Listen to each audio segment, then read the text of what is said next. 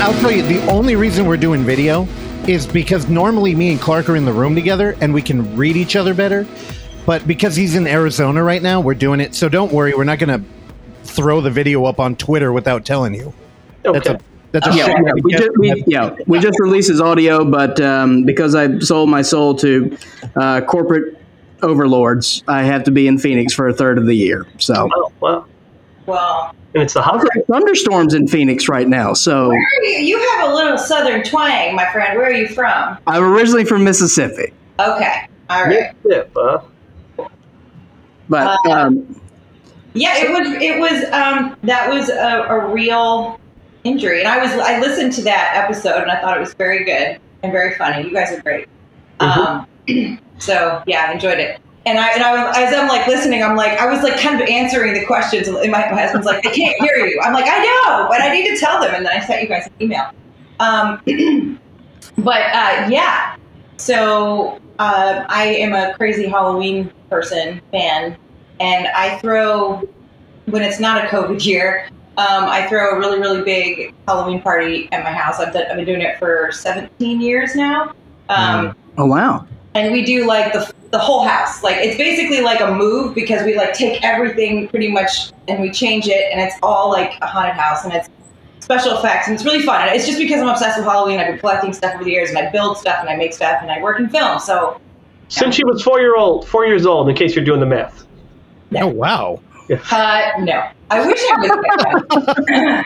But anyway, I was, even though I knew I was leaving for Canada to shoot just a few days after the large Halloween party, I was still like, I'm still going to do it, and I can still make it to Canada, and I'll be fine. And the night before the Halloween party, so I have a pool in the backyard, and I had this vision to make it like a Pirates of the Caribbean set.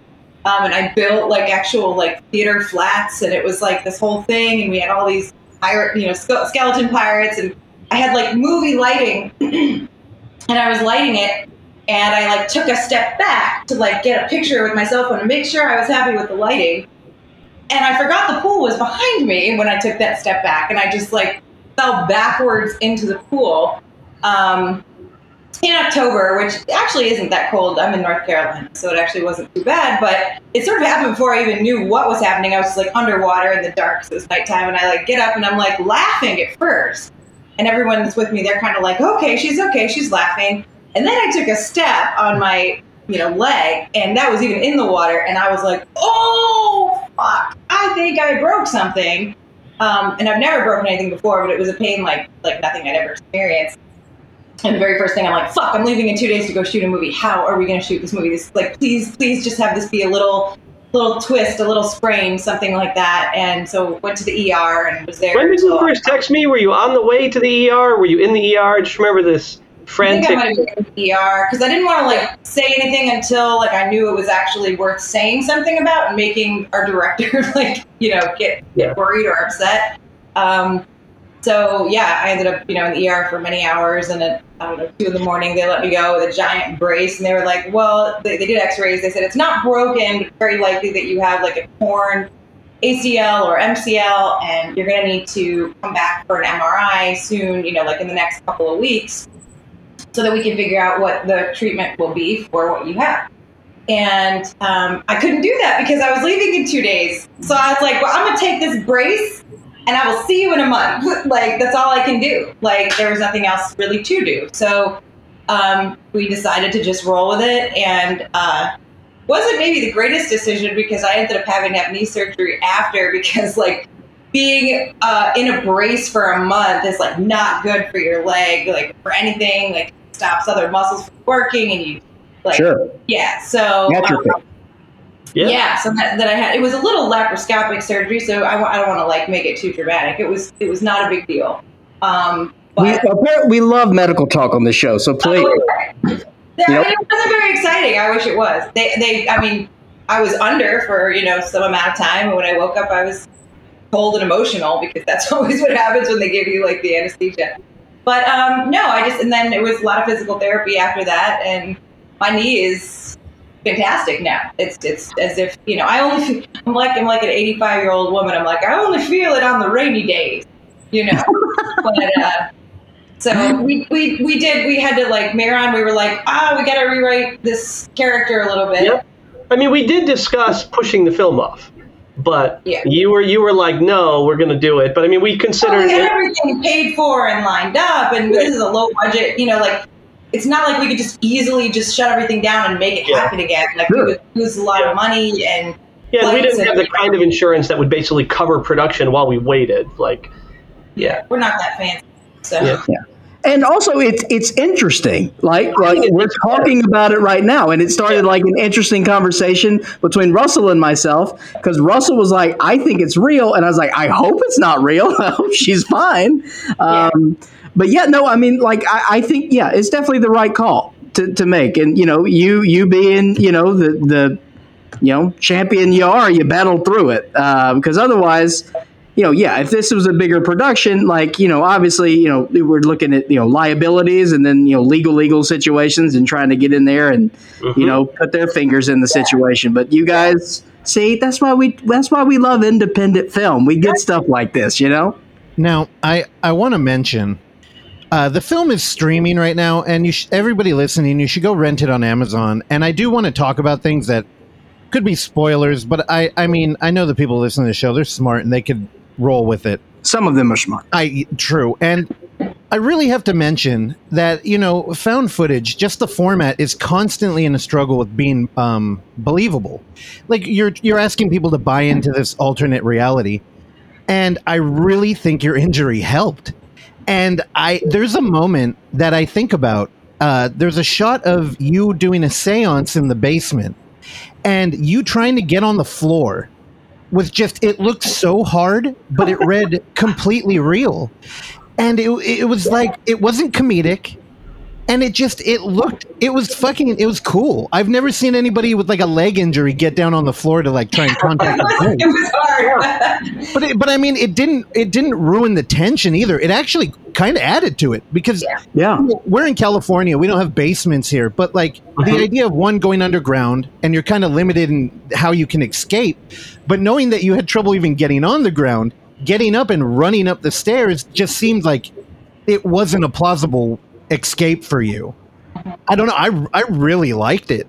And thank you. Now, don't take this the wrong way, but if you heard the episode, I mentioned that we got to talk about the YouTube opening. Now, I wasn't familiar with the Mindseed TV dude, but the minute I looked him up, I understood. And I'm like, oh, this guy's huge. Yeah. He's got such a following. And I understand, like, why you would want to bookend or even present the film the way you did. But you kind of put the narrative in a tough position of constantly checking against, like, another reality. Because we had the YouTuber who was reviewing the footage, and he was putting the weight of this is real on the film. Yeah. And I mean, found footage, we already have that weight, but I felt like it really doubled down. And then also adding the whole dark web element as well. Mm-hmm. Yeah. That was actually, so that was not written in the original version of the script. We were actually in Canada on our location scouting trip like 2 months before we started shooting. Yeah, and you were telling me that you had come across some of this stuff. Well, it was because, so the house that we shot at in Canada is actually my family's, my relative's cottage. It's actually been in my family for many, many years. And that's one of the reasons why we wanted to shoot there, because it's like, hey, it's free. And it's got all this old shit in it. And, really my family pretty much only uses it for like family reunions and stuff like that. Great location. Thank you. Yeah. Also, when I was watching the film, I could feel that it was real. Yeah. Oh, yeah, it's real, and it is scary in its own right. Like, there's definitely that basement's creepy. Well, yeah, but because it felt genuine, it felt lived in. Like this place has a history. So many times we look at locations. That's a huge part of location scouting, right? You want to make sure that you get some sort of genuine lived in feeling from that, and we definitely get that from this cabin. Honestly, the distance is what really made me believe it was real, because it felt like. I don't know if it was just the filmmaking, but it felt like you all were way out in rural Canada. And I'm like, I feel like it could have been an Airbnb anywhere. Yeah, we wanted to show the journey up there. And Llana was so good about, she had been there so many times, she kept telling me about these various aspects of going up there and of visiting this place. And it is rural. And so then when we went and scouted and I saw how far it was, I mean, it definitely was important on a couple of reasons. Number one, to show the distance. We kind of got really lucky with the fact that there was like no snow when we, like literally the day we arrived, and then we had snow like right away. And it worked so perfectly to show that snow, because as we're driving up there, we get into that snowy landscape, and it really helped transport everything. It also adds another layer of like, you can't get away. Like, I mean, I'm from the Bay Area, and I've never lived in like, I don't know what winter means. And he's uncultured, is what he's saying. Yeah, exactly. And the idea of like, oh, the roads could be snowed over, and you have a leg injury, and you're in a basement. Yeah. It just felt like you guys were screwed. Mm-hmm. But again, back to the mine seed. I'm super curious how you guys hooked up with them. Yeah, so what I wanted to say was that, so we were in the house there for our sort of location scouting trip. We were like booking all the, the little shop and all these, other various locations we wanted. And we were staying in the house, and we were blocking it like while we were there, like Mehran, myself, and our other producer, Kevin, the real Kev Mo. The film is very meta. It's kind of about the three of us. So we all went up there, and they were really scared of everything because they're both kind of city boys. Like Kevin's from Orange County, California. Mehran's from Chicago. Not scared, cautious. What? Okay. Not scared, cautious. Yeah, okay. They're like horrified of like the sound of crickets and stuff, like just freaking the fuck out. And like, one night I actually we went for a walk and we were shooting on the street, just kind of like running through some of the scenes and how we would block it on that road. And I decided to go run in the corn. And this is like September. It's just like a field of corn, and I run in the corn, and they were like. Nope. I was like, I wish I could play. I have the audio. It's very funny. The two of them are just like, let's just fucking leave her because I'm not going in there. I'm not going in there, man. Like they were just freaking out. I stayed in there for a while. I'm not afraid of corn.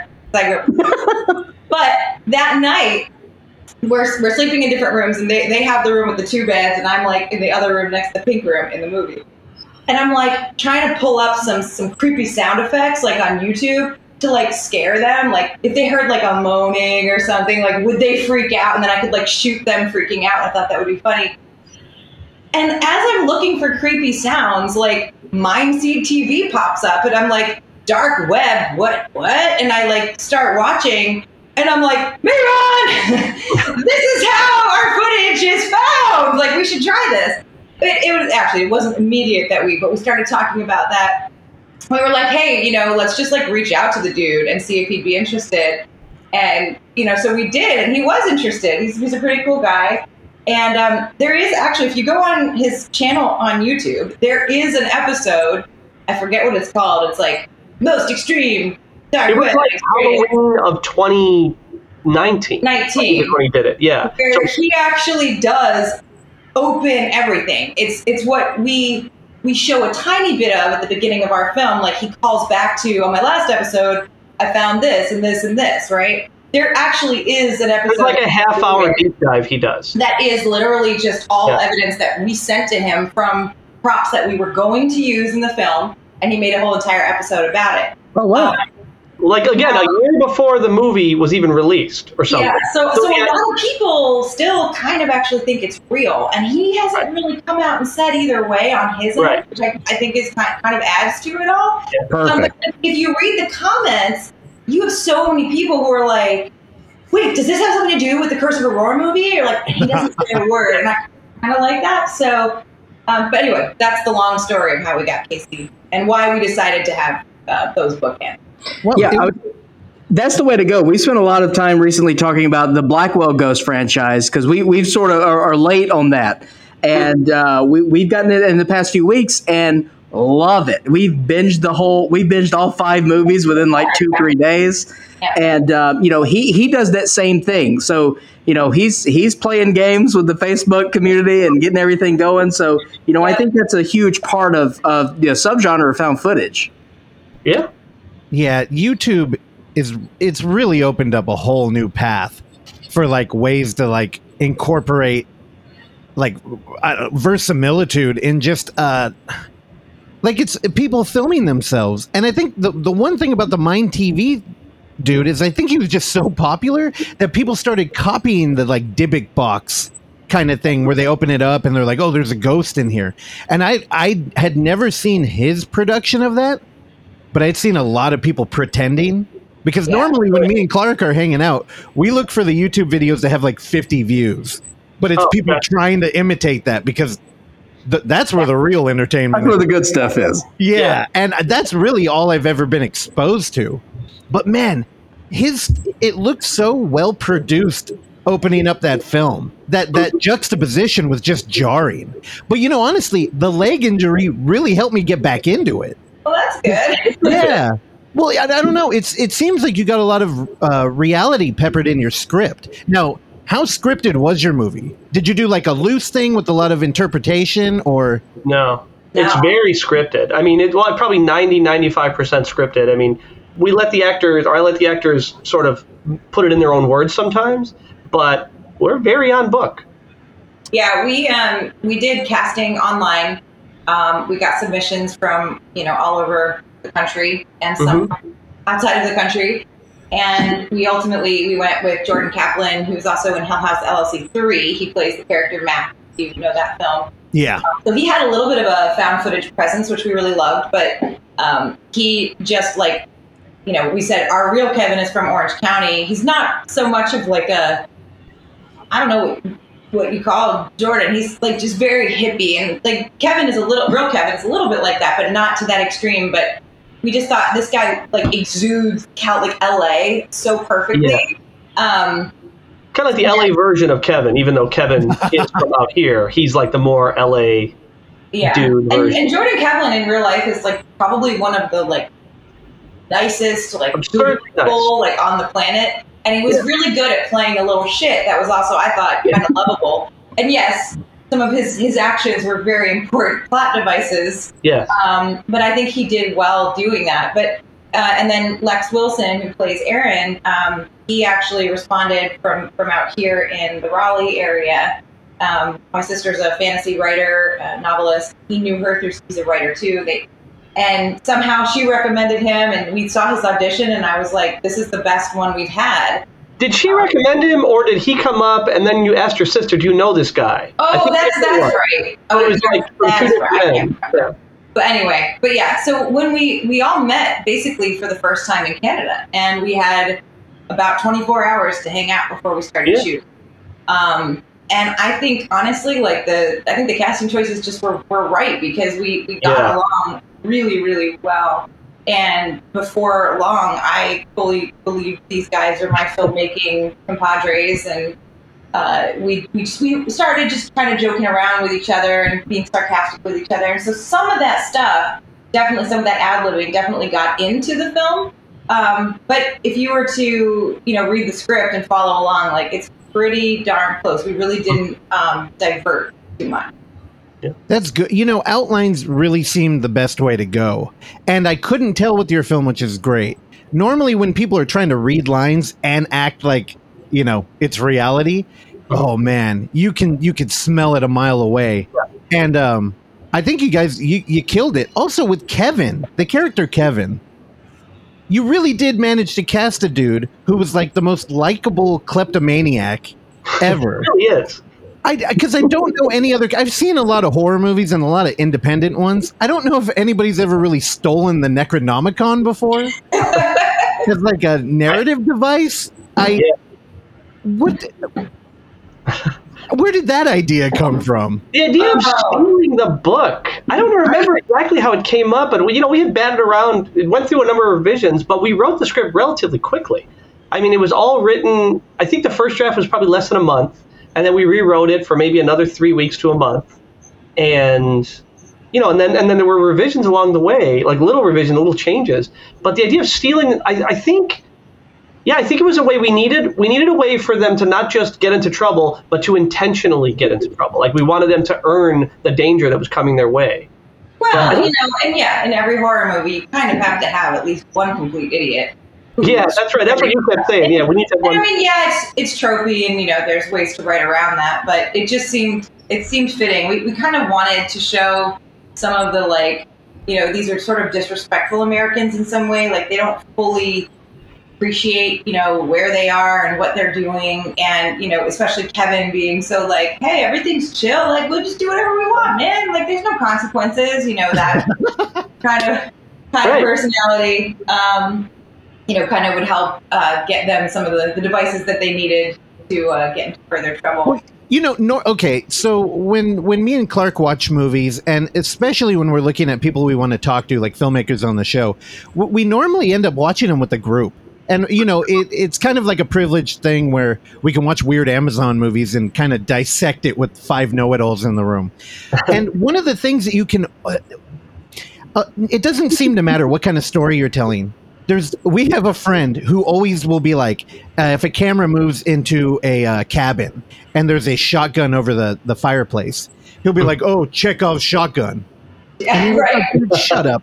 And I remember, like, one of our friends made a short film, and he was like, Chekhov's clothesline, and they did kill somebody with it. With the clothesline. Yeah, they did. So he was right. The thing is, by the way, he's talking about me. No, that's not you. I do that all the time. Yeah, but you're not that accurate. Incorrect. Okay. Incorrect. No, but here's the thing. I don't think anybody could tell that the kleptomania was going to play a major plot point, and especially the way it did. It felt so audacious. I don't know. It was good. I mean, I rarely do I feel caught off guard by storytelling like that. I mean, I may have said Chekhov's leg brace, so I'll give you that. I may have been 0 for 1 on that. There you go. Yeah, we were 0 for 1. Also, Llana, I can't let you casually drop that your sister writes fantasy novels. Yeah, she's a writer. She's published. You can buy her books on Amazon and stuff. Her last novel is called Queen of None. It's an Arthurian fiction, and it's actually really cool because Green Knight just came out. Yep. And I was reading. Haven't finished her book because I'm like the worst sister in the world. If she's listening to this, I love you. Don't hate me. Because I haven't finished it. But there's I don't know. Have you guys seen The Green Knight? Loved it. Oh yeah. So, I just love that it's instead of this romantic take on medieval times, which you always tend to get, this very Hollywood produced version, colorful, beautiful. This was it felt gritty. It made me uncomfortable at times. I was like, everybody's dirty. Their teeth are nasty. This feels right. And Merlin, the way Merlin was depicted, he's a scary dude with tattoos on his face. Oh, he does not look like Gandalf or your typical blue pointy hat Merlin. And what's interesting is I think it's the foreword in my sister's book, whatever, it's the first 2 pages where the main character, it's one of Arthur's actual sisters in the legend. He had a number of sisters.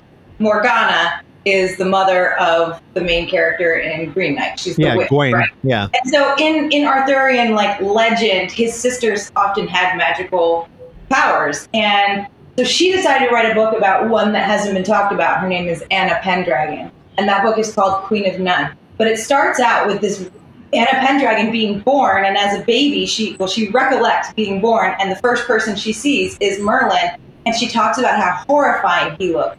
I don't know how often remembers that. But I was like, dude, Green Knight just did your scene in your book, and I'm like, I need to get the rights to make this a series or something, and she's got a sequel coming. But yeah, her name is Natanya Barron. I don't know if I'm. And that's a weird name too. Natania Barro. Oh, we already got it. Oksana pulled it up already. I'm going to get it. That is a great fantasy writer name, by the way. Very good. Cool. My parents wanted original names. Well, they killed it. And so I am I'm a very outspoken fan of fantasy films, and Clark is very outspoken about hating them. So, okay. All right, Clark, we both got to read this book now. All right. We are recording the video so I can blackmail you with this later. I'm totally going to do it. I've been plowing through books, and Awesome. so you watched The Green Knight? Okay. For the record, yes, he's been plowing through books, but these books are generally short stories concerning clowns with poisonous needles and candy bags. Ooh. He told me, I don't know. You told something about a clown rodeo man or something. Did you read this book? Oh, it's be backwards. Oh, there we go. Is that the prop from the film? That is This is. And the reason I have it is because I made this shit, yo. Oh, wow. Yeah. What's in it? With the help of Mehran, who is also, in his other life, a graphic designer and is very, very good at it. It was a collaboration. So he designed, this is probably going to show backwards, but we basically like took pages out of an old book and like printed the actual shit we wanted. The actual book itself, this is called The Russo-Japanese War. And I got it at like a super creepy old bookstore. And we, using gold ink and stamps, like we did all this, but this was already on the design of the book. So the book looked creepy when I found it, and I was like, this is going to be the one. I mean, when you're low budget, you got to make your own stuff. It works. It looks great. No, for sure. And, so often, like, the evil book in these films are so, like, overdone. I think, Anything for Jackson had, like, a really good Necronomicon, but it was kind of, like, the far end. Like, if you're on the conservative end of this pendulum swing, that movie's on the other. And otherwise, they're all kind of boring. It all looks like faux human skin. I don't know. I liked it. Yeah. Now, I got a question for a director here. Mehran. What's up? You were scared to say Mehran, weren't you? I honestly wasn't thinking about it. I was scared before we did it. It's Chekhov's Mehran. How about that? I could say Mehran. So I was trying to get Clark to commit to Mehran because he's a Mark Mehran enthusiast. I get that a lot, yeah. Yeah, I would feel embarrassed. So Mehran. Yeah. Now, was it always at any point when you were writing the script? Now, did you write it? You guys co-wrote it? Yeah, co-wrote. We co-wrote. Okay. At any point, were you going to be in front of the camera? Actually, there was a very brief point that I was going to be in front of a camera, and I think when we went up and did the actually, now I can't remember if when we went up and did the scouting trip, if we already had people cast. Llana, do you recall that? No, we were reviewing the submissions while we were there.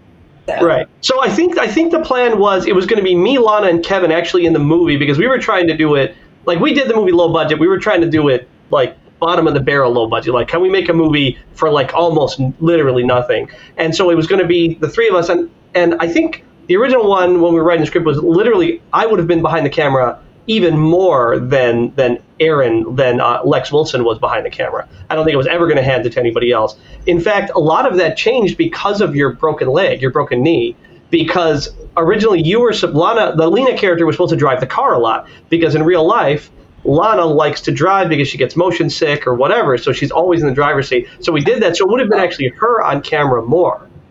And so that was part of what we were trying to write in, and then we ended up having to change that, which is great because we got to see Aaron on camera more. But I think the first one to drop off was Kevin was like, I don't feel comfortable being on camera at all. Kevin's like, I'm not an actor, guys.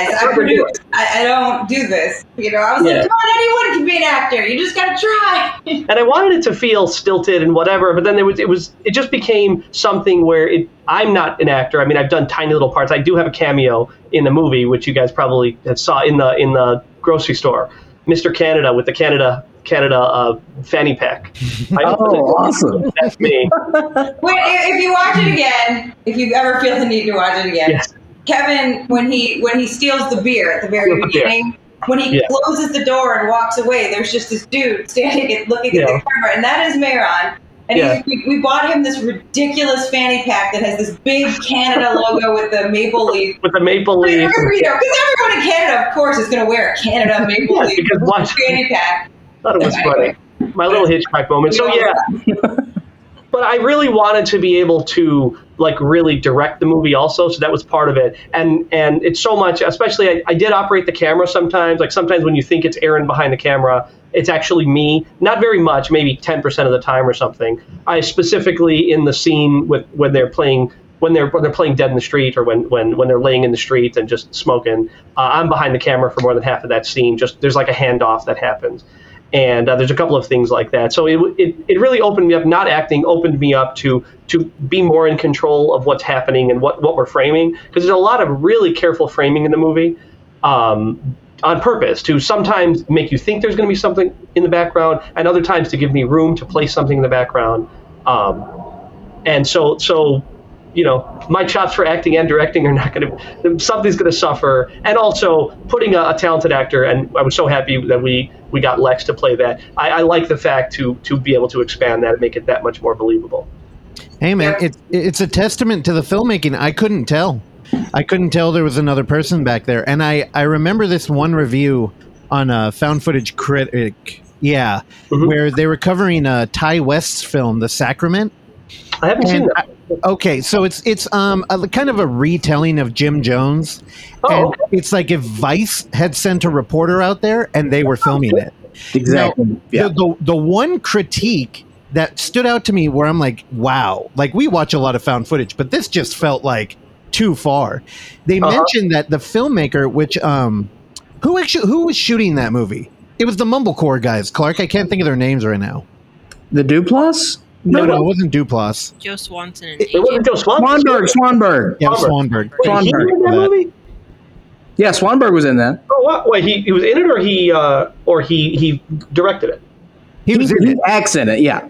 Oh, he acts in it. Okay. He acts in it. Ty West directed it, and Swanberg's one of the characters who plays the cameraman. And so at one point when things get a little chaotic, he hands off the camera to a person living in Guyana, and they rip the movie apart for the film quality not dropping. They're like, he picked a random cinematographer apparently because the quality and the framing never changed. And I just remember thinking, that's a bridge too far. Like, what the hell are we talking about? Like, do we really want the film to become harder to interpret because, a civilian has it now?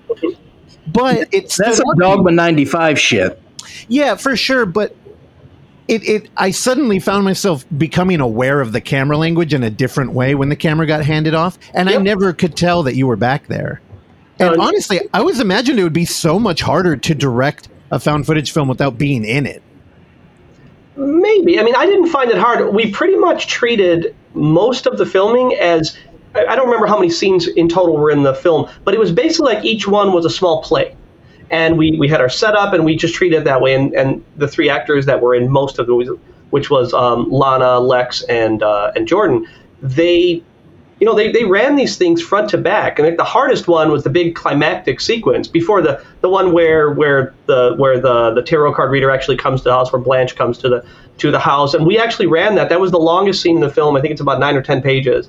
And I really wanted it to run continuous. So we had people outside, we had people at the ready, we had our other producers on walkie-talkies outside, so that we could have everything happen as one continuous thing. That was like where I think it kind of starts with they get upstairs from after doing the seance, and then the radio does shit, and then all the cabinets fly open, the earthquake scene across the room, and so that was all 100% practical, and we had about 6 people standing all around the house with different triggers, I guess. Some of them had a fishing line that they would have to pull. Someone else had to slam a door. We actually had these little spring things that our practical effects guy created and actually inserted into the cabinet so that on a button crash they would fly open. They were actually spring rigged. And then we had a glass that was tied to a fishing line that had to fly across the room, hit the refrigerator, fall on the floor. All these things had to happen at once, and we had to run it continuously because at the time we didn't actually think that we would cut and use glitches to kind of help with maybe if we didn't have the right footage that we needed. Later we ended up doing that. So we were never intending on cutting. So this was going to just be continuous like a theatrical production, and every effect had to be on at the exact right time. Everyone had to have their mark. And so there was a lot of pressure on that. But we only had 4 chances to do it because we could only afford 4 breakaway wine glasses because they're very fucking expensive.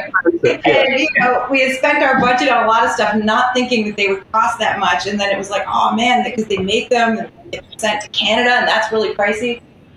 So we had 4 chances to do it. We actually did it in 3, and we got to take that final glass, and we did like very much like a Jewish wedding, and we put it in a cloth, and we stepped on it at the end. We were like, yeah, we deserve to break this one ourselves. But yeah, I mean, there was a lot of practical stuff going on, and again, it was very much like doing a play, and we couldn't really get our lines wrong, and that's where some of the ad-libbing, I think, was very helpful. It's like we would keep the scene going no matter what. Like, we would just, if something happened, we'll just make that be a part of it. And with found footage, you have a little more flexibility with those things, because sometimes an error or something that like, oops, is actually more, it feels more genuine in found footage. But that's not to say we always just ran with whatever it was there and just let it go. I mean, there are a couple of scenes in which we did 18, 19 takes of a particular scene to make sure that everything was firing on all cylinders, and that the acting was there and that the framing was there. Because a lot of times, like I said, most of the time I'm not operating the camera.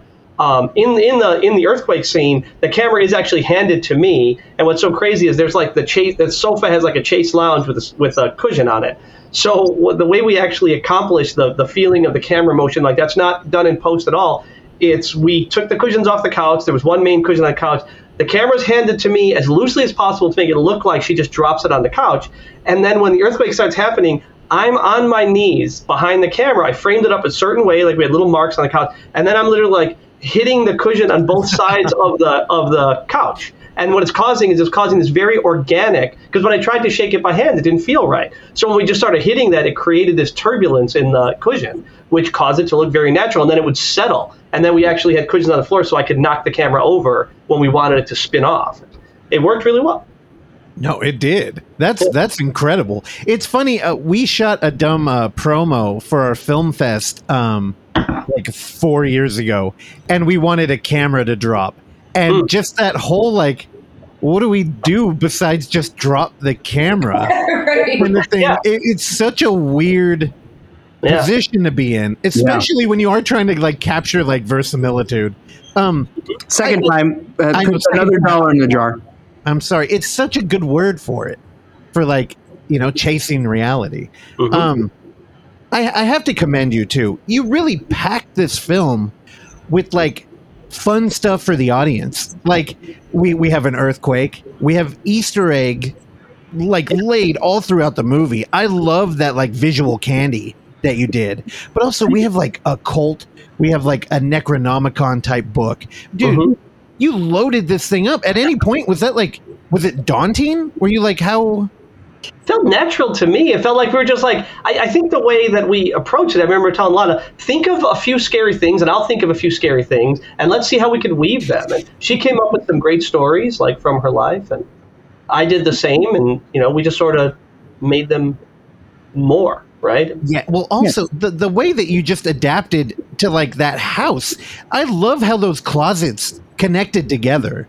Yeah. That is, like, truly, like, creepy. Yeah, when I was a kid growing up, when my mom would take us to go visit our Canadian relatives up there, like that was always our entertainment. My sister and I, we were like, it's Narnia and bye, see you in 5 hours or never again, like, never again. And those closets, I don't know why, it's just like the way the house was kind of built, I guess it had all this additional space in the walls, and so they made it closets, and they all do kind of connect to each other in this like weird labyrinth. And so whenever I've taken friends up there over the years, I'm always like, that tour that my character gives of the whole house is really the tour that I give to everybody that I take up there. So when we wrote the script, I knew exactly, I'm like, oh, I say this and I say this, because that's what I always say when I take people on the tour. But that closet is kind of like the favorite part. And it's a small house, but then it's just amazing how big the closets are. We didn't show you, there's the other side. There's actually more closets. They don't connect to that one, so there didn't seem to be an easy way to get that in the film. But does the house seem large to you guys or small? Like, what is it like as somebody totally uninitiated? Go ahead, Clark. Felt large to me. Huh. I thought it felt. I'm 5'4", so yeah, it is small. Yeah, it's a very small house, like very small house. Yeah. I should note, too, for anybody who's seen the film out there who is interested in this kind of fun behind-the-scenes stuff, in that scene when I do the closet tour and Kevin takes this Bible, he thinks it's a Bible, and he opens it up and there's hair in it, And I'm like, dude, that's my great grandmother's hair. Like they kept it when she died and whatever. That is my actual great grandmother's hair that they kept when she died. I don't know why. In the Bible? Yeah, It's she like used to dye it black, and she had very, very long hair. And when she died, I guess it's some Catholic wakes or whatever. Like they'll give you these empty box Bibles to keep the candles that were burned. And maybe like a little... Wait, it wasn't an actual Bible. It was like a hollow book. It's a box, yeah. It looks like a Bible, but you open it up and it's a box, you know? Oh, okay. So not the Holy Word. All right, good. Yes. No, it's not actually, but inside that would be your keepsakes from the wake or the funeral. So it would have, just like I say in the film, like these are the candles they burned at her thing, and this is the scripture that they read or whatever, and then this is a bag of her actual hair. And that was actually not in the original script, and we got a lot of that stuff was on the fly. We decided to just do it because it was creepy, and why not? Mm-hmm. Yeah. Also, are they lying, Clark? He grew up in a mortuary, so if y'all are telling tales, he should be able to spot it. Sounds accurate to me. Okay. I don't know. But also, there's a special brand of French Canadian Catholicism, and I feel like it's kind of older and more traditional. And, a lot of those keepsakes and icons and that kind of stuff. Sure. It's funny. Now, I totally believe you that it's real. Yet out of everything, out of your whole, personally, your journey through that movie, everything read true except for that. That felt like it was like a prop. Like, I get it. That's an interesting idea. Oh, my God. All right, dude. The next time I go up there, I'm going to take a little piece of that hair, and I'm going to put it in an envelope, and I'm going to send it to you. Oh, I'll frame it. Honestly, not the first time we've gotten hair in the mail. Well, here's the thing. Some people were a little offended. Didn't you have some issue with some of your family? How could you use this stuff? No, I mean, there were some very distant family members that I don't even really know that reached out on Facebook, and they were they sent me in French because they didn't actually speak English. They were a little offended that because some of the photographs in the house are actually photographs of distant family members of mine. And I guess they were just a little bit why didn't anyone talk to all of us? And I was like, well, my mom, she actually is the one now that owns that house. And those are all her items. And she gave us full permission to use everything. And I mean, to my family out there, the ones that don't even understand what I'm saying right now, I love you. And we were as respectful with the house as we possibly could. We really were. And even after we did that scene with my grandmother, I remember I put it back very nicely and I put my hand on it and I was like, thank you, great grandmother. I really appreciate this. And, tried to be as respectful as possible. So. And then you went to the basement and did a seance. There's a rusty old rosary that's hanging in the basement. And when I take them down for the basement tour, that's one of the first things I show them. And then Kevin's like, what's a rosary? And I explain that to him. That rosary is always hanging there and has been my whole life. And no one in the family really knows why my great-grandmother put the rosary right on that beam as you walk down. So I'm like, there's only one reason someone will put a fucking rosary, at the entrance to the basement is because there's some shit down there that she knows is there and she does not want to deal with it. So this is her protection. Not all of that thing is. A lot of just real creepy stuff, and that's why we wanted to shoot there. We were like, look, we need to get a project. We need to get something out. Our goal was to shoot a film, or write a film, shoot a film, and get it distributed within a year, and we did it. And we knew we could use that house for a really great price, and I knew it was creepy. So I was like, let's just write to the creepiness of the location and the house, and let's just create a story. Well, I feel like even that made it in the movie because back in the early aughts when people would try and pick apart every found footage film, one of the things would be, why are they filming? And I love the idea that you guys had where it's like, well, we're trying to figure out what movie we want to make. And then, a haunting kind of happens and you're like, well, why don't we use this? I thought that was a great premise. Thank you. I think that's fun as well. That's the part that I like when I've watched it again. It's always like, oh yeah, it really does kind of take that twist where they're like, no, now this is what we're doing now. This is it. Well, it also feels like the acceptance of like folly too, where it's like clearly these are warnings and we should get out of here. Instead, it's like, but wait, this could be a really easy way to make a film. Mm-hmm. And I don't. It feels like at that point in the film, we've crossed a line into okay, this is going to turn into a snuff film now, and you're all going to die. Right. And rightfully so. Right. Mehran, I wanted to go back on something you briefly mentioned in passing. We were talking about your cameo appearance in the film with your lovely Canadian fanny pack, and you just said that that's sort of your Hitchcock moment. But that's not the only Hitchcock that we've got in this movie.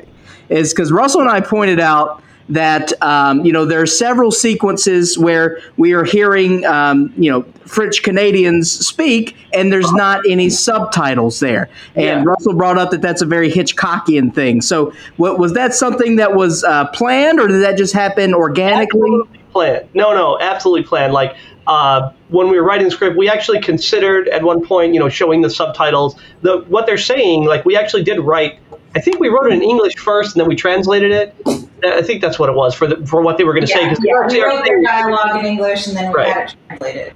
But I definitely, both of us were like, we want to put people in the situation where the viewers are actually, their experience what the characters are. And the best way to do that is to make you feel like a foreigner, but like, well, you don't understand what it is. And if you happen to speak French, well, then you do have an insight into what's happening. But that doesn't mean we're going to help everyone out.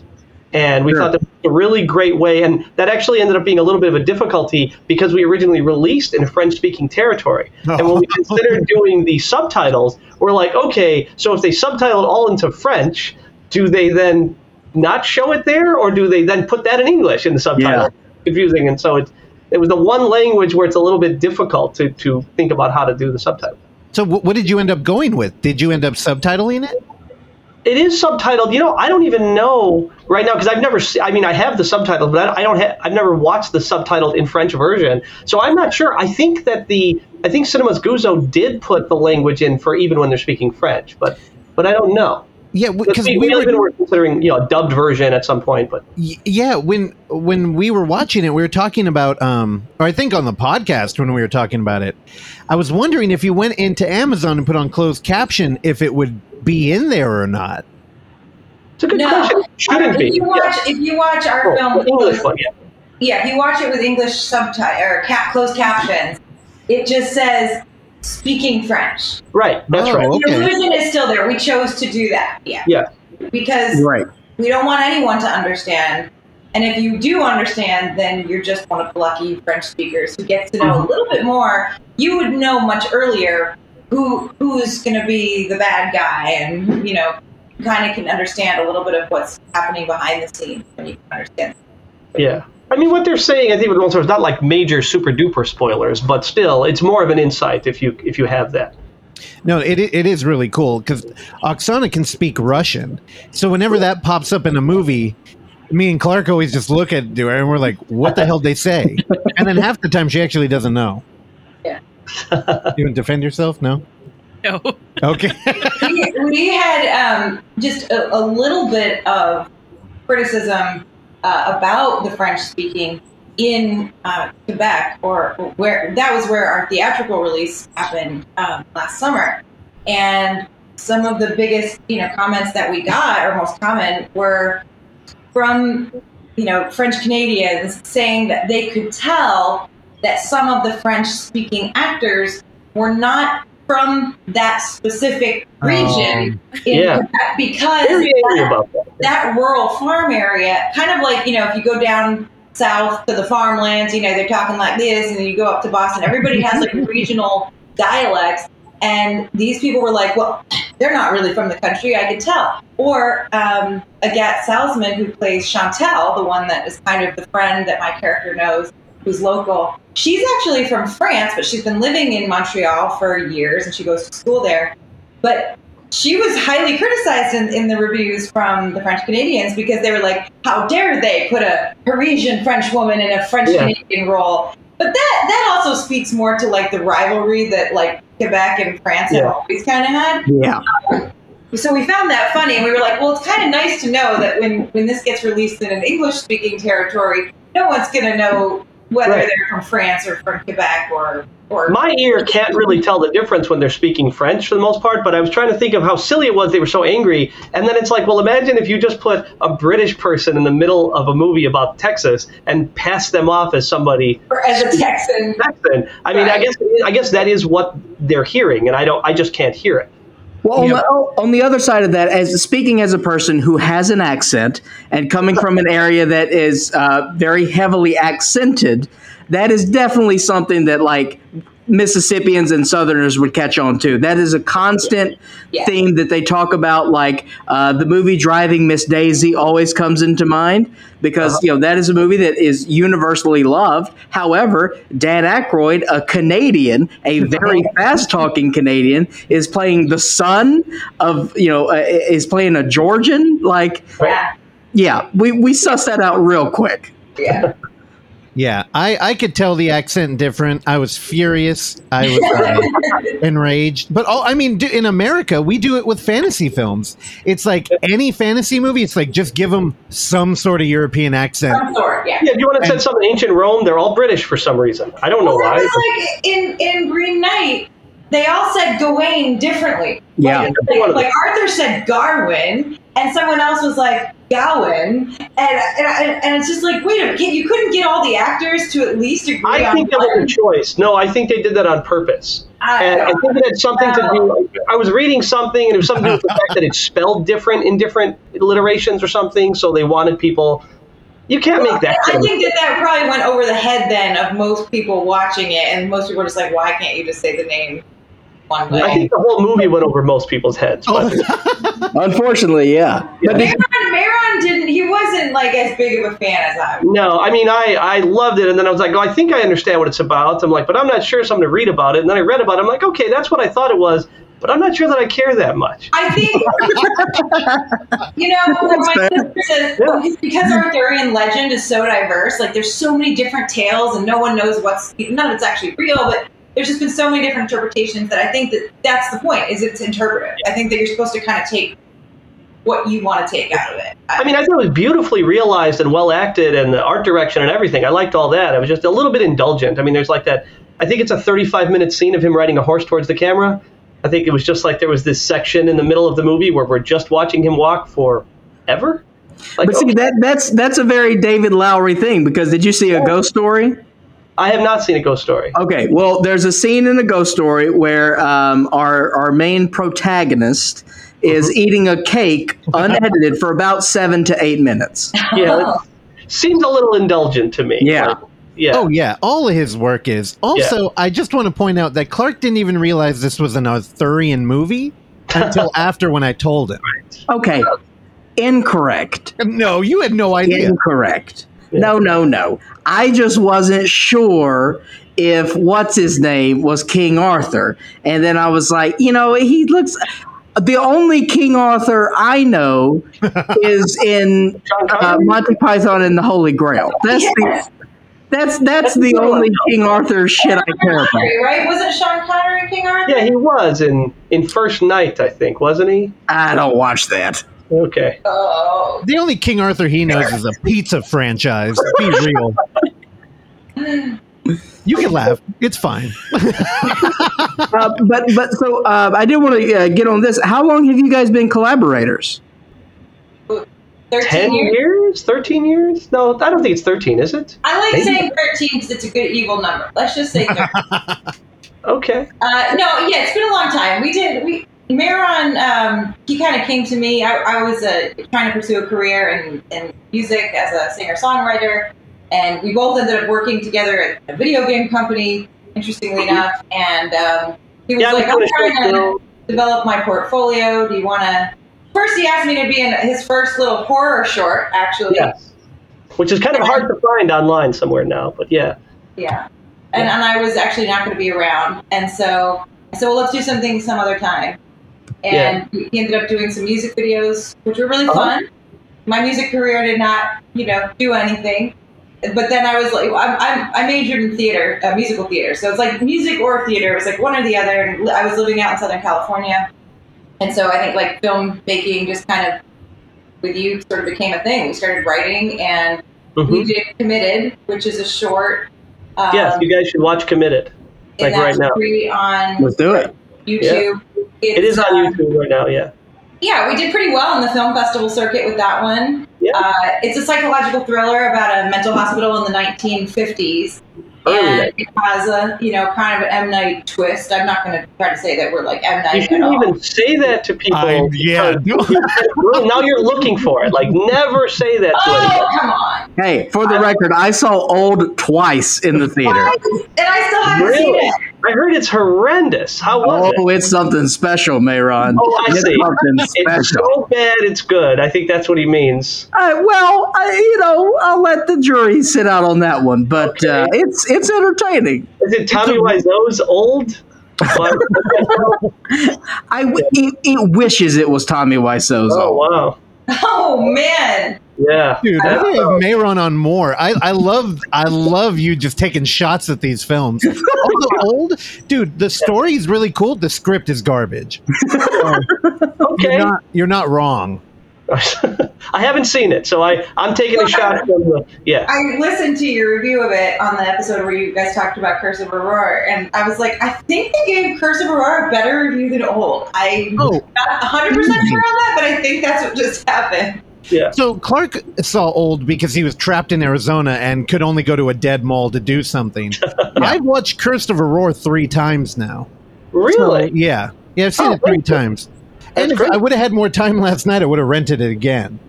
Wow. But no, I think your film, as somebody, we host events and we show movies, and your film has the appeal of, if you got somebody who's being like, just like a punk and trying to like poo-poo the night and had negative energy, your film poo-poo the night. I don't know. My choice of words. Yeah. Great song. Poo-poo the night. Like, you get people who walk in with a little rain cloud over their head, and you could throw on Curse of Aurore and it would shut it down. It's just a fun film to watch. Okay. Yeah. And there's not a lot to pick apart here, so it's just a good, solid found footage movie. And also that as someone, we run a found footage festival. We watch a plethora of found footage movies, and easy to watch found footage movies aren't always necessarily, easy to find. And there's not a ton of them. It can be a rather challenging subgenre. So the fact that, you can pop something on and then catch the attention of everybody in the room, like that's something special. I leave a lot of give a lot of credit to the fact that the chemistry of the 3 actors and what they did was so great. And also, just to let you know, there's a lot of pain. Like, Llana and I basically birthed these movies. A lot of time it starts with the core of the 2 of us, and there's tons of arguing and tears and anger but I think the tears are him personally. That's mostly me. But and we have these great collaborators. I mean, Kevin Pardo and Minna Brighton are always like so supportive and so willing to get everything going. But like that watchability factor, like we really want. Like I know specifically, Llana and I watch these movies a lot. Like our movies, like to try to make sure is it following the fiction we want? Is it? Yeah, he does all the post-production editing, video editing, and special effects, and I do all the sound design. So we both end up watching the film 10,000 times to do our work, and it is interesting that like this one of the stuff that we've done, it doesn't make me cringe after the 100th time. Like I'm still having fun. I still feel like I'm there. We're having a great time. And for me, it feels kind of like what's interesting is the fact that the characters are sort of meta-biographical as opposed to straight autobiographical. Yeah. It does, and because of the fact that we did the scouting trip ahead of time, we hung out there. When I watch it now, I do kind of put myself, I sort of see myself through Aaron in a lot of ways. Like, as I wrote, a lot of the lines are things that I would say if I was with Llana and she's trying to do something crazy. I'd be like, no, we got to get the fuck out of here right now. Sorry if I could swear. But then when I watch it now, it kind of just feels like a memory footage. And I've said on a number of interviews before, I don't think of this as found footage as much as I think of it as a vacation footage film. Like, because the whole idea was to make it feel like some of the things I did back when I was straight on video cassette, where you would be editing in camera, you just start the camera rolling, stop it rolling. You stop at a roadside stand, you're getting lunch, you turn it on, you take a picture of your meal and the people around you, you stop it. It's not edited. It's completely linear. The story is happening as it unfolded and as those characters chose to capture those moments. And I think that's part of the believability of the whole thing. Now, did you start the project thinking found footage? Not entirely. I mean, actually, I think it was your idea, Mehran, at some point. I think because we were it's like the best way to tell the story. Yeah, we were trying to. So the story of Aurore Gagnon is a true sad tragedy, and it did take place in Porterville, which is next to the town where my family's cottage is.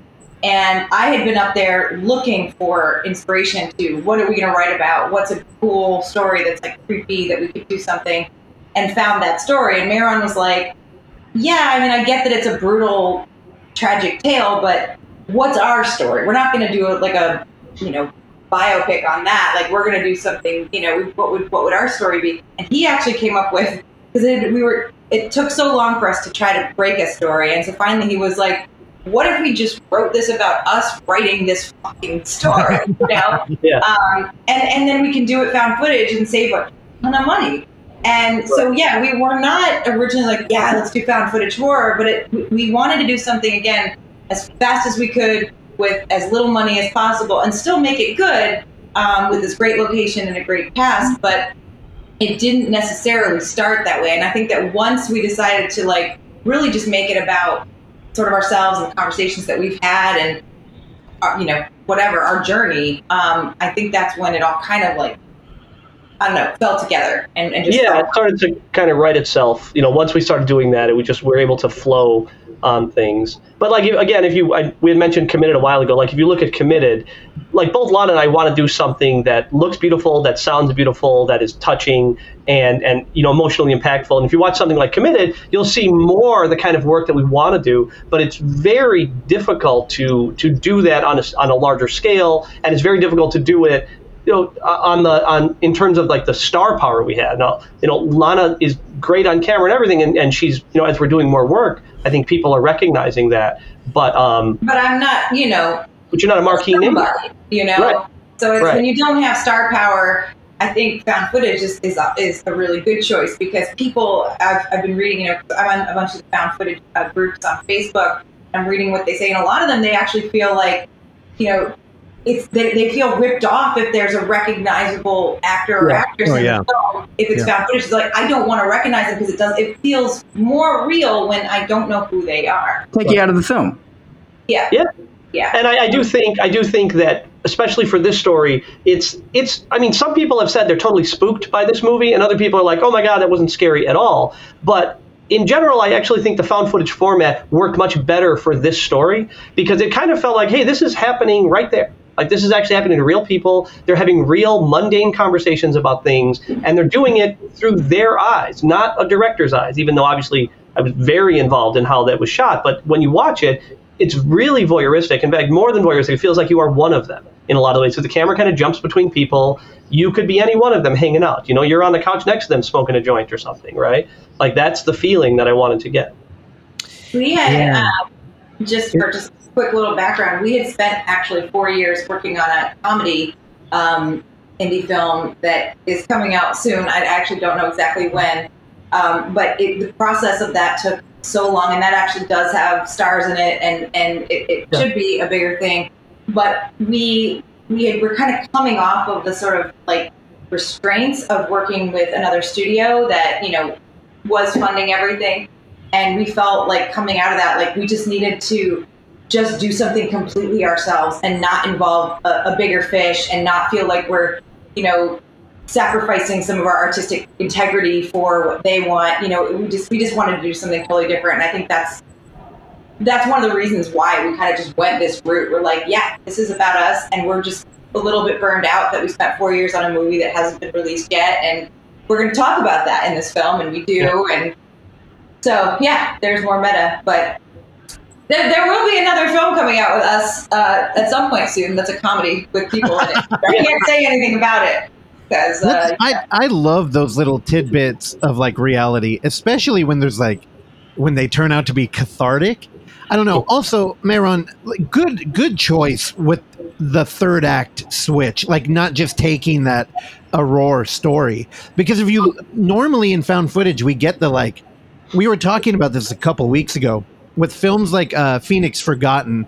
You basically get like a faux documentary setup for a third act that is a found footage film. Where in you kind of, you know, now that I'm thinking back on it, that's probably why I didn't see a kleptomaniac stealing a Necronomicon. It's you took the genre in a different direction. I don't know. I'm excited that y'all made this movie, and I'm curious if now that you're in a bunch of found footage Facebook groups, have you talked about doing anything else in the genre? Yeah, I think I would say from my position, it's like it's almost like I guess you could say it's a golden handcuffs without the money right now, because like I know that's what people want to know. Llana and I have had a lot of conversations, but I really do want to make a beautiful cinematic film. But I didn't think there was much. Like this movie kind of ends. But Llana and I have been talking about stuff, you know, like for a sequel. We've been writing things, and like I think there is a bit more legs in the curse verse, as it were. First verse. I like that. Oh, yeah. Now we do have a sequel, like an outline right now for a sequel, and you guys might actually. I'm not going to say much, but the tentative idea is that it's actually about like streamers, like podcasters, like yourself, who have a show about paranormal shit, and one's like, hold on, one's a believer and one isn't, and that's their show. Okay. Right. Okay. So that's interesting to podcasters and to streamers and stuff like that, because I think that's something that you have a lot of right now. It's like everybody's trying to like make their mark in the streaming universe, and you know, so we kind of want to go that route. But now be careful though. For a sequel, So here's the thing. Earlier you mentioned Hell House 3. And we talked to Stephen Cognetti twice on here, the director, writer of those. And we had him on when he originally had put out Hell House. And I remember that film grew out of a cult following on Amazon Prime. And I was talking to him, and he was like, yeah, we're going to do another one. And he's just like Mehran. He was like, I don't really want to make another found footage movie, but people want me to. Yeah. And I remember telling him, like, dude, do what you got to do. Like, don't crowbar into the genre again. Like, normally I beg every guest we have on here to come into the genre, because we always want more. I mean, we're film programmers, so it's like, please give us more. But if you watch Hell House 1, 2, and 3, you can tell. Like 2 and 3 is like an exposition dump where he's trying to fill up people with lore, and it's like, dude, these should not have been found footage movies. But 2's not. I mean, he's got like a raw talent to build a scare, so they're not like completely films that I would like disregard. But you can tell his heart was not in the format. I think that's why we haven't actually cracked this totally yet, is because like it really like it has to be better. It can't be as good. It can't be like, it has to be better. And that doesn't mean bigger. That doesn't mean bigger budget. It means that the story has to actually connect. And we can't forget what is good about and what Curse of Aurore is really about, which is, for me, it's this story of these three people. It's the story of this woman who wants to succeed and will throw caution to the wind. And it's about another guy who his not at the end of his rope, but is frustrated that things haven't gone his way, and it's about this sort of trickster that hangs out with them, and the dynamic between them and getting to know them personally as opposed to just as characters. Like, that's the core of this, and so the question is finding the heart of that in another story that also continues the lore, right, and possibly expands. Sounds like you got it, man. Like just from that, you clearly understand. I don't know. We actually talked about the idea of maybe making a sequel that wasn't found footage, just as an idea. And when I started reading again all of the found footage groups, and that question has been posed a lot of times, like, what do you guys think? It was the Blair Witch sequel that isn't found footage? Yeah, it's not found footage. And people are like, no, we hate it because they should have stuck true to, the found footage style. Ooh, I just whacked my foot. Oh my gosh. I'm going for another injury here.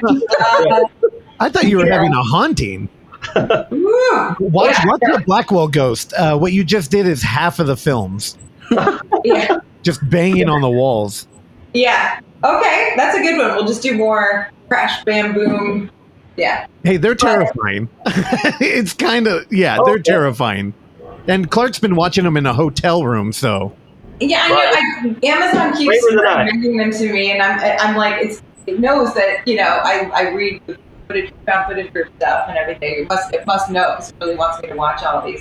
The one that I did watch was The Last Exorcism, and I really enjoyed that one, actually. Love it. I thought that was really, really pretty good. I love the idea of this, like, pastor guy, who's like a faux exorcist.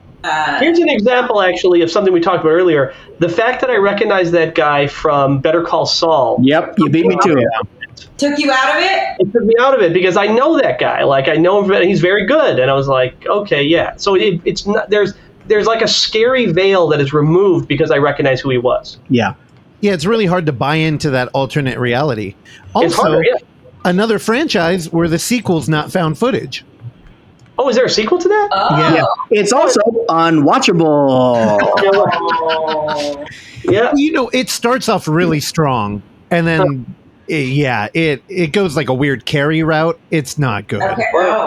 I mean, I get why you don't go found footage, because it's so hard to explain that camera, and that is something that Llana and I beat each other up over about, like, how do we make this thing happen? How do we racked our brains so that it really does feel. I mean, I feel like we're pretty successful in justifying the camera almost all the time. Even the weird camera angles that we set the camera down, like there's like always story that sort of supports that. Yeah, and don't get too caught up on that anymore. Like the stigma that the genre used to carry has shifted. So if you look at like the fear footage films, there's 3 of them. That man, our buddy, he made 3 films for like no money, and really what he's got is like a great premise, and like he's in the films, and like part 2 is it opens up with him like he's filming himself, and he's like, hey, I just found this movie, and the dude in it looks just like me, but I didn't make this movie, and it's just him with the fear footage 1.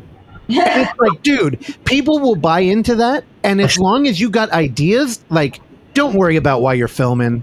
Like, it really, like, those days are gone. I mean, with The Last Exorcism, people were killing that movie for having background music. Yeah. And it's like the times have changed. Like, it's fine. Just as long as your heart's in it, people, they're going to follow you. But you have kind of stepped in a bear trap here. The found footage community is kind of scattered, but they're voracious and they want more. Yeah. And you're looking at 2 of them right here, and we're assholes. Yeah, I loved your film. Thank you very much. That means a lot. Now, Randy, are you still over there? Is it? Well, I'm going to ask, which is the one that hated it? Because I think there was one of you guys was like, I'm not even going to say anything or something. I forget what it was. I was like, I need to ask that guy. No, I don't think so. I think they were just talking about the Casey stuff, weren't they? The Casey Nolan stuff? I don't know. Yeah. Maybe no, one of us. Hey, no way. No. I thought there was one guy who was like, I don't know, who like, I don't know, maybe I'm just. I mean, look, I'll take the hit. I'll take the hit. I'm fine with that. I don't know. Also, we have talked about this film like 3 times in the past 2 weeks. That's awesome. Yeah, I actually got shit about it yesterday. Like, oh, you keep talking about this movie. And I'm like, well, yeah, there's probably a reason. You should go watch it. Wait, you talked about it on 3 different shows, or just personally? No, on the show. It just kept coming up. I think in the one we just recorded and went up yesterday, I mentioned because Thomas had reached out and he was like, "Dude, you were right. The leg thing was that it wasn't scripted." Oh yeah, so you had to rub that in my face. Yeah, I just had to rub it in his face, so I made a point to like bring it up in the beginning. Now, did Randy bail? I know he had to meet a friend. No, I'm still here. We haven't stopped recording. Okay, you're still there. I'm still here. Yeah. Okay. Yeah, sorry about that, Randy. Do you have to go? Because No, it's cool. Okay. When have we ever given a shit about Randy's time? I'm trying to be better. And the other thing is, I still have a lot of questions. I want to ask them about like the light gag in the road. I'll give you one question. We've gone an hour 15. Okay. Well, how about like we kind of skipped over that, and to me that was one of those moments that really rang as like a true urban legend. And I did you all make that up on the spot, or is that like a real? No, it's kind of a combination of something that Llana actually did, and then we expanded that. Do you guys, by the way, quick question, because she didn't tell the story, this would be great. Did you guys notice the light flickering at the end of the scene? Yeah. Okay, because some people miss that altogether. So I'm just curious if like that, because that's like the little subtle payoff at the very, very end. Now, here's the thing that we do differently. Like part of the reason why we run the Unnamed Footage Festival is because I know a lot of found footage films get made with no intention, or like they never even think about it screening in a theater. But the thing is, when you screen in the theater, you know, the image kind of becomes your world. So when we watch things here, we do it on a projector that we've dedicated a whole wall to. That's awesome. And the whole room, all the chairs are facing the wall, like we're in some weird Blair Witch cult. But the thing is, you know, it makes it a lot easier to catch that. Yeah. Like a lot of the Easter eggs. So that's why I was making a point. I'm like, I got to commend you for that. Thank you. You want to tell that? Yeah. Well, no, I'm glad that you guys saw it, because it is very subtle, and it was intentional that we were like, we're going to make it flicker, but it's not going to be that one. It's going to be the one farther in the distance. So they were actually standing at the wrong light all along. And if you kind of pay attention to, I don't want to give too much away, but essentially every time that they noticed weird stuff going on with the neighbors and like the townspeople, it's like always at the same time. It's always like 1 a.m. or 1:15 a.m. It's like we wanted to work with that time. And so we think that the light flickers at 1 a.m., but it actually flickers at 1:15. So we missed it, and we were at the wrong light altogether. So we have it happening in the very background, which is one of those little Easter eggs, which I just kind of gave away because I don't think a lot of people see it. But the actual like idea for that just scene was that I have, when I brought my friends up there, and the drinking age in Canada is 18. And so when I was 18, I lived in Massachusetts growing up. So I would bring my friends up. We were 18 and we'd party up at the house, and then we'd get wasted. And at like 1 a.m, you'd be like, guys, there's no cars, so let's lie in the middle of the road. And, you know, and we would. And like, the thing is like, it's so flat and the roads are so long, and there's nothing obscuring the landscape, so you can see lights from like 3 miles away, and you can hear a car from like 3 miles away. Like seriously, that's how empty and vast it is up there. More so in the winter when there's no leaves on trees and you have like no insulation from sound. And so now I only did that with my friends in the summertime because we weren't idiots, but we decided if we're shooting this in the winter, it would make it creepier and just up the stakes a little bit. And then if a car were to slip on the ice while they're doing this shit, you know, and if that's all happening at the same time, it's almost as if this energy that's sort of following them, this evil that they've maybe stepped a little bit into, is causing this to happen.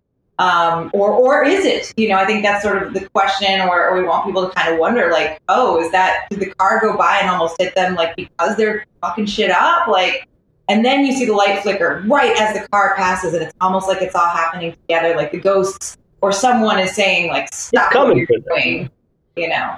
Yeah. And also allow me to get a shot that's kind of similar to Eternal Sunshine of the Spotless Mind, where they're laying on the ice.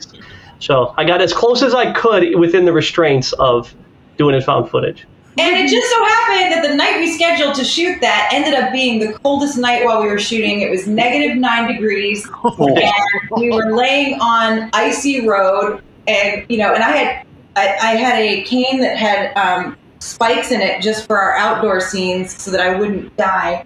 And you know, I was using that; it was helping me get up and down. But we had to keep doing that scene over and over again. And it was so cold that between takes, we'd run into one of our vans and heat up for a few minutes, and then run back out and do it again, and you know, on ice. And so it was a challenge physically for all of us that night. Yeah. Now, did anyone actually come close to being hit when you were doing it, 18 and drunk? No. No, again, because you know from like, so it's like when you can hear a train off in the distance, like you're like, that's when I'm not going to be on the tracks. I can hear the horn. It's like you hear it from so far away. And again, the lights, like you can actually even see the lights coming from so far away. You have plenty of time to get up and get out of there, but if someone were to nod off, they got a little too drunk or a little too stoned and they're just passed out on the road and you have to wake them up. And, why didn't Kevin wake right up? Was that something to do with this sort of paranormal energy that was around them? Or was it because he smoked too much weed? It's all sort of, I think, open for interpretation. Yep. Yeah, you also had streetlights there. So where we live, I used to live like down the street from. Do you know the movie Bullet? The Steve McQueen movie? Yeah, Steve McQueen. Yeah. So there's a car chase that takes place in a Guadalupe Canyon, which is like just a little stretch of road out here.